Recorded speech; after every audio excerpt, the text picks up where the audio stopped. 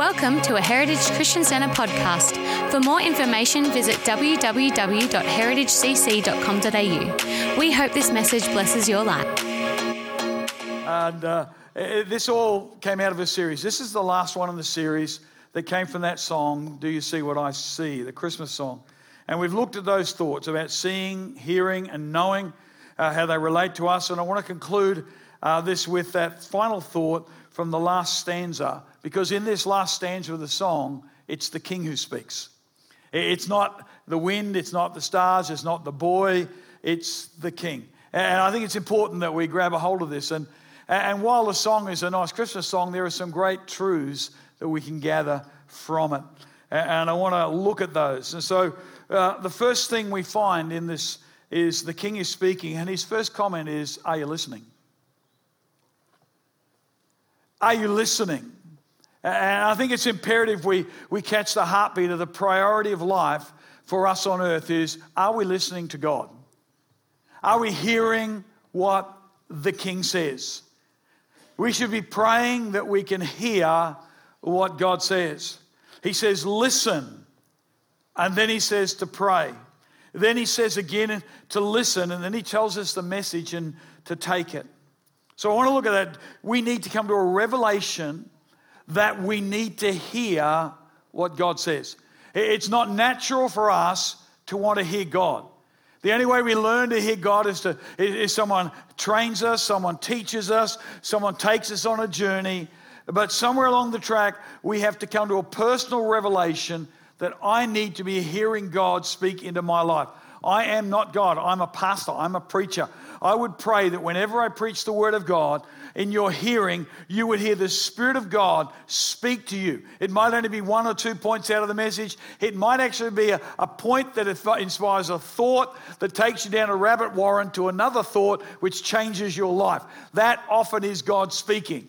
So I'm just aware that we need to have a revelation that God is everything we need, and we need to listen to him. In John 15, it says this in verses 1 to 5. Jesus speaking, I am the true vine. My Father is the vine dresser. Every branch in me that does not bear fruit, he takes away. And every branch that bears fruit, he prunes. There's so much in this, that it may bear more fruit. You are already clean because the word which I've spoken to you, abide in me and I in you. As the branch cannot bear fruit of itself unless it abides in the vine, neither can you unless you abide in me. I am the vine, you are the branches. He who abides in me and I in him bears much fruit. For without me, you can do nothing. See, we might know that in our mind, but it has to come to a revelation to our heart and our spirit that without him, we can do nothing. See, we can look at our learning, our skill, our capacities, our natural abilities, our charisma or lack of it, our finance or lack of it. But everything we need starts with him.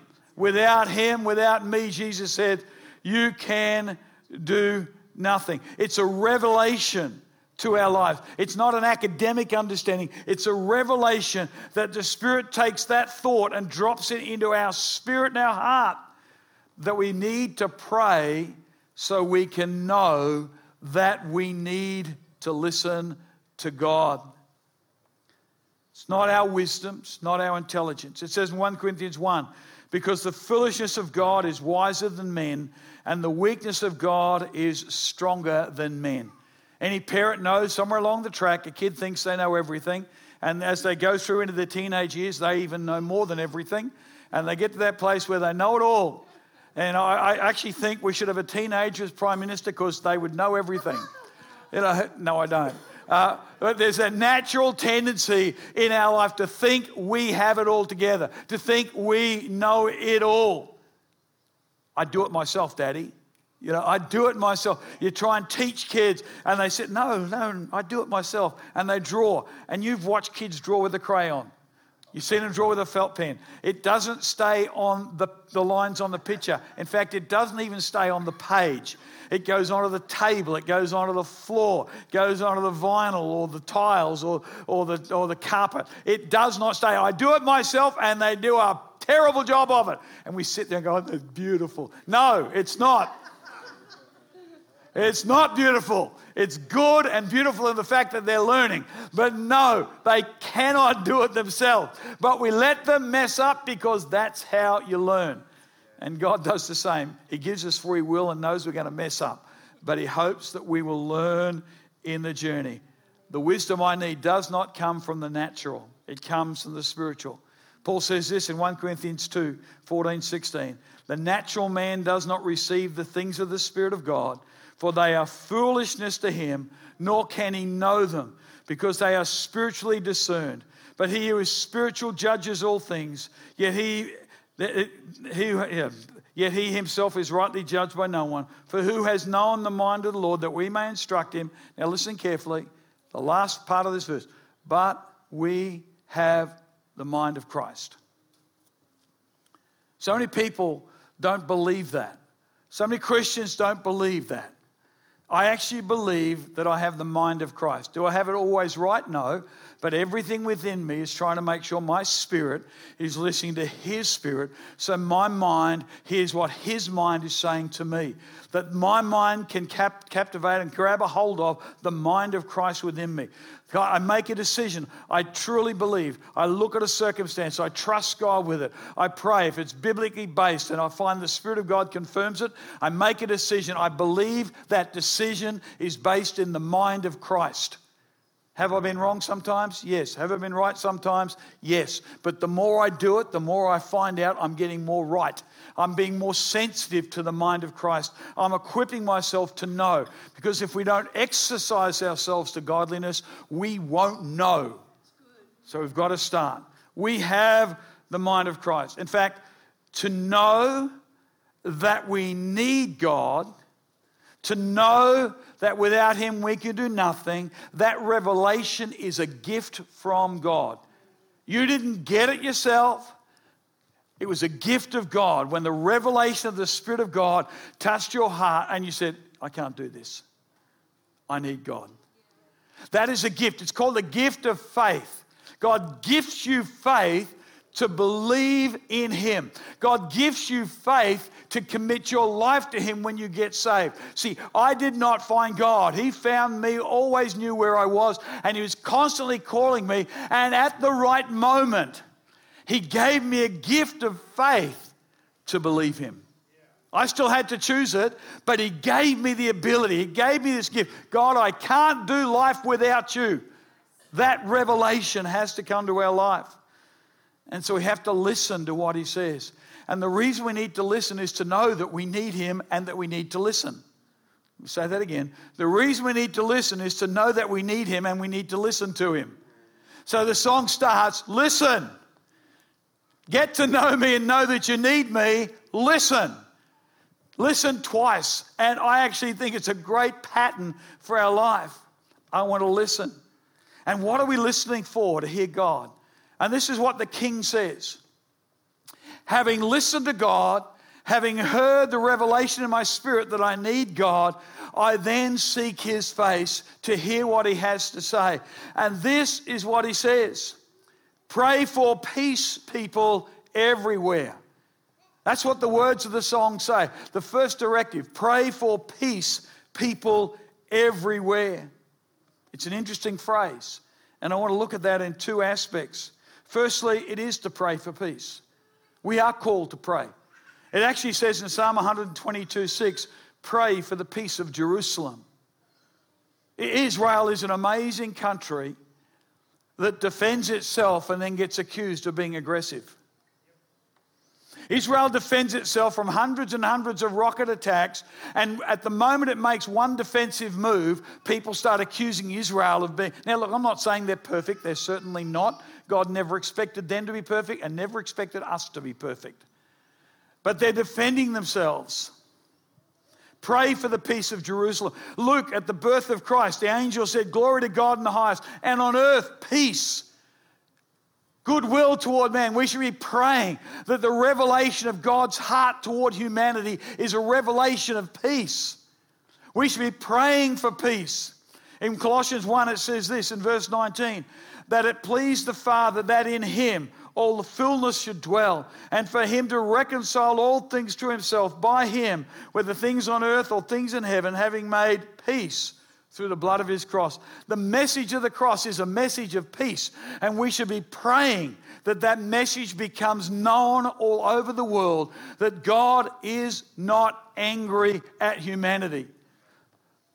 Jonathan Edwards preached one message that they really made famous, and sadly that was not the heartbeat of his message. If you've ever read this book, it's called Sinners in the Hands of an Angry God. Well, that's not the Bible God. Someone decided to make that message famous, not Jonathan Edwards. He's talking about judgment at the end, not life right now. And people decided to make this message that God's angry with people. That is not the heartbeat of God. Jesus' blood is a message of the heart of God, that God wants to make peace with us. So we should pray that people would be at peace with God.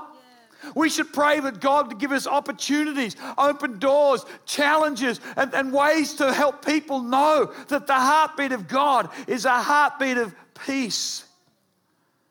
Peace. See, praying is imperative to our walk with God. In its simplest and most powerful form, prayer is communicating with God. And I do mean with God, not at him. Prayer is not primarily at God, but with him. Most times prayer is so that we can catch the heart and the mind and the thoughts of God in every situation and on any matter. Luke 5:33, it was also recorded in Matthew 9:15 and Mark 2:20. Then they said to him, the religious people, why do the disciples of John fast often and make prayers? Likewise those of the Pharisees, but yours eat and drink. And he said to them, can you make the friends of the bridegroom fast while the bridegroom is with them? For the days will come when the bridegroom will be taken away from them. Then in those days they will fast. Or they'll fast in those days. See, the reason I've included this is because we're approaching a week of prayer and fasting. There's a lot of miscommunication about fasting, about its purpose and its function. And when we look at those accounts, they all say the same thing. It's all about the need for fasting because Jesus is no longer physically here. He's not physically here. It's by Spirit, Holy Spirit, he lives in us, no question about that. See, but when Jesus was with them physically, they could easily hear what he said. They could easily follow him where he went.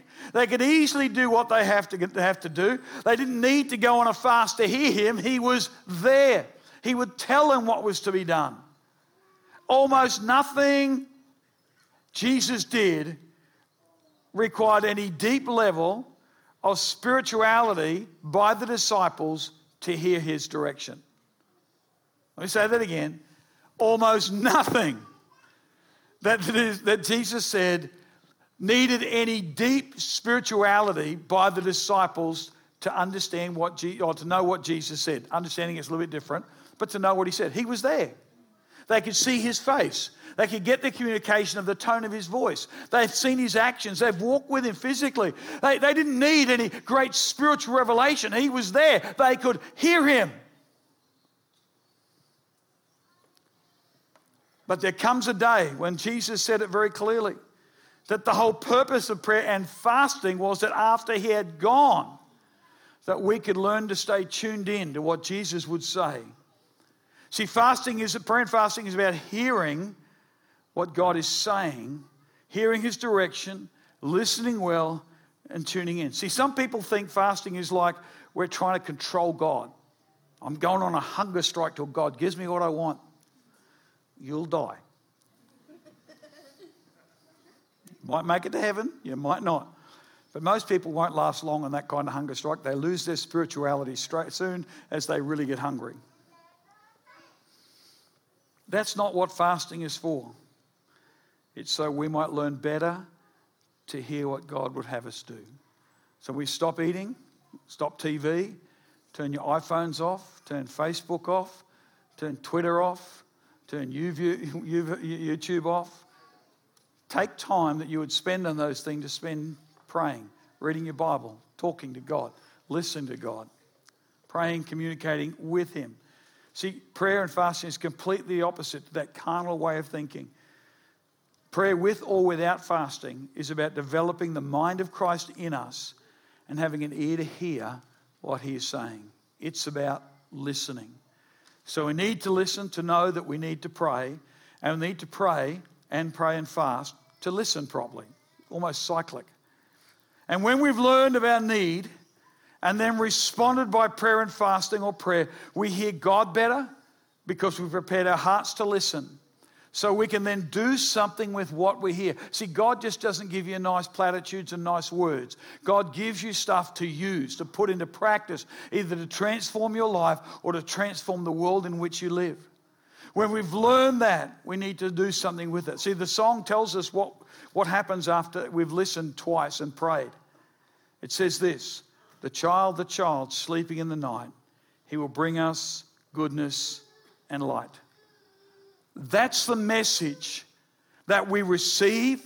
It's the message we are to carry into a world. Goodness and light. The world needs to know the goodness and light of God. They know the goodness and light of Jesus. This child, Jesus, He will bring goodness and light. And each one of us is called to bring that goodness and that light to our world, to the world in which we live, our community, our family, our workplaces, our homes, our neighborhood. Goodness, excellent kindness, graciousness, generosity, big-heartedness. Genesis 20, 21 to 23 gives a little clarification. And I'll read it from the Passion, paraphrase, translation, transliteration, whatever you want to call it. Or some people call it a version. John 20, 21 to 23. Jesus repeated His greeting. So He's saying it again. He's saying again. He's repeating it. What's the greeting? Peace. What's the greeting? Peace. Peace. Not you're in trouble. Sometimes we come to God like we're in trouble. Whoever feels like when you start to go to God in prayer, it's like going to the principal's office. It's not what it's supposed to be. The message is peace. He repeated the greeting, peace to you. Come to God with courage, with hope, with peace. And He told them, just as the Father has sent me, I am now sending you. Goodness and light. Goodness and light. And taking a deep breath, He blew on them and said, receive the Holy Spirit. I send you to preach the forgiveness of sins, and people's sins will be forgiven. But if you don't proclaim the forgiveness of their sins, they will remain guilty. God wants to declare people not guilty. He wants peace with humanity. He's made a way for that. And our part is like Jesus. He came to bring goodness and light. Our part is to bring goodness and light. Our part is to bring people the revelation or the knowledge. At least they need to hear the message of goodness and light, that God wants peace with them. So here's this declaration of peace. The command to go into the world like Jesus has done. The definition of the message and the purpose of the message to bring peace to our world. I love the musos and singers to come. I'm not planning on preaching long. We're nearly done. God's attitude toward humanity has, was, is, will always be the desire for peace. To bring goodness and light to a world of darkness and evil. I send you to preach forgiveness of sins. Preach it, declare it, proclaim it. His attitude is for peace. God has chosen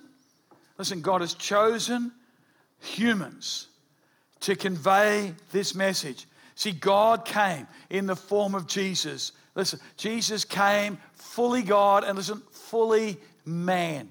A man who is God brought us the message of peace and has commissioned us to take this same message, to convey the passion of God to one another that has been demonstrated through the life of Jesus Christ.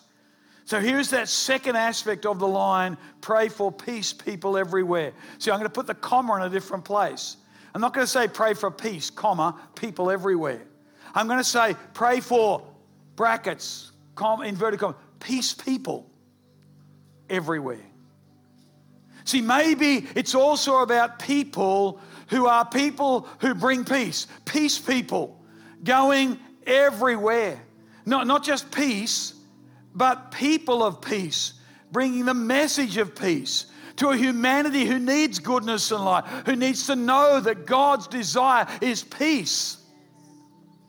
In fact, Paul declares this very clearly in Romans 10:15. Now, I don't think it'll come up on the screen. How beautiful are the feet of them who preach the gospel of peace. Gospel, the good news. The whole gospel is about peace. It's about peace with God for all mankind, all humanity. That's the heart of God. That's his heartbeat toward us all. When the King speaks, he speaks peace. Peace. And when I looked at my picture that I'd taken for the lion there, it doesn't look very peaceful. But if the lion's roaring like that and he's on your side, that's peace. That's peace. I remember as little kids, we'd be boasting about our dads. If there's real trouble, tell people your dad's a policeman. That brings you peace and scares them off. Well, when he roars, when he speaks, we take peace to people and the enemy trembles. The enemy, the devil, is so scared that Christians will actually grab a hold of this message of the gospel of peace and go into all the world. That we will actually fulfill the Great Commission to go into all the world and make disciples. Disciples who are people who understand peace with God. People who've taken a hold of peace with God, and then having taken a hold of peace with God, want everybody else to know this wonderful peace that God has for us. The message of peace is a message of forgiveness. Forgiveness of sin. It's explained in the Gospels, the letters to the churches, that it's only through repentance and acceptance of Jesus Christ as Lord that we can obtain what was previously unobtainable, forgiveness of sins and peace with God. The whole purpose of the message delivered is that we can have peace with God through forgiveness of sin, that purchased by Jesus' life, death, resurrection, and his soon coming return. That's the message of the King. When the King speaks, it's peace. Peace. Peace. No, I'm not angry. I'm not angry with you. I'm angry at sin, but I'm not angry at you. I want peace with you. I want to restore you. I want to recover you. I want to make you whole again. It may not be easy in this life, but I want to be with you. I want to walk with you so you have peace in every circumstance. That the torment of your mind will be peaced because of the peace of God. That his word, his power, his presence will give you peace in the midst of turmoil. When the whole world is caving in on you, you would find peace in the storm and you would start to walk on the water. We get that because we have peace with God. That's only the first part, church. The second part is we ought to be peace people going everywhere with this gospel of peace. Let's pray. Heavenly Father, I just thank you. You are not angry with humanity. Yes, there is righteousness and there's a judgment. And the Spirit convicts, but the whole purpose is to bring a transformation. The whole purpose is to bring people to repentance, that they might know the peace of God, which goes beyond understanding. How could a God who is so holy love us who fall short so often and so much? Through Jesus. Through what he did on the cross when he shed his blood. And he said, Father, I'm paying the price. Forgive them. They don't even really know what they're doing. Father, this is about peace. I've come to bring goodness and light to humanity. I've come to reveal to them that you're not angry with them. As much as some people want to make that out, it's not true. God is gracious and merciful, slow to anger, and abundant in loving kindness. A God who relents from doing harm. It's written right throughout the Old Testament. Father, your word declares it. Your desire is peace with people and peace people going everywhere, declaring that message. Christians, I want to ask you the question. In this attitude of prayer and humility of our hearts, if you've received this peace, I pray there would be a challenge to your heart. How am I taking this peace? How am I being a peace person everywhere I go? Pray for peace, people everywhere. Lord, I pray that your people would be peace people. And they would go everywhere with the gospel of peace. And that people might hear this amazing message of love, this message of grace, this message of forgiveness, this message of peace, this message of goodness and light. Peace people everywhere, being salt and light in our world, in Jesus' name.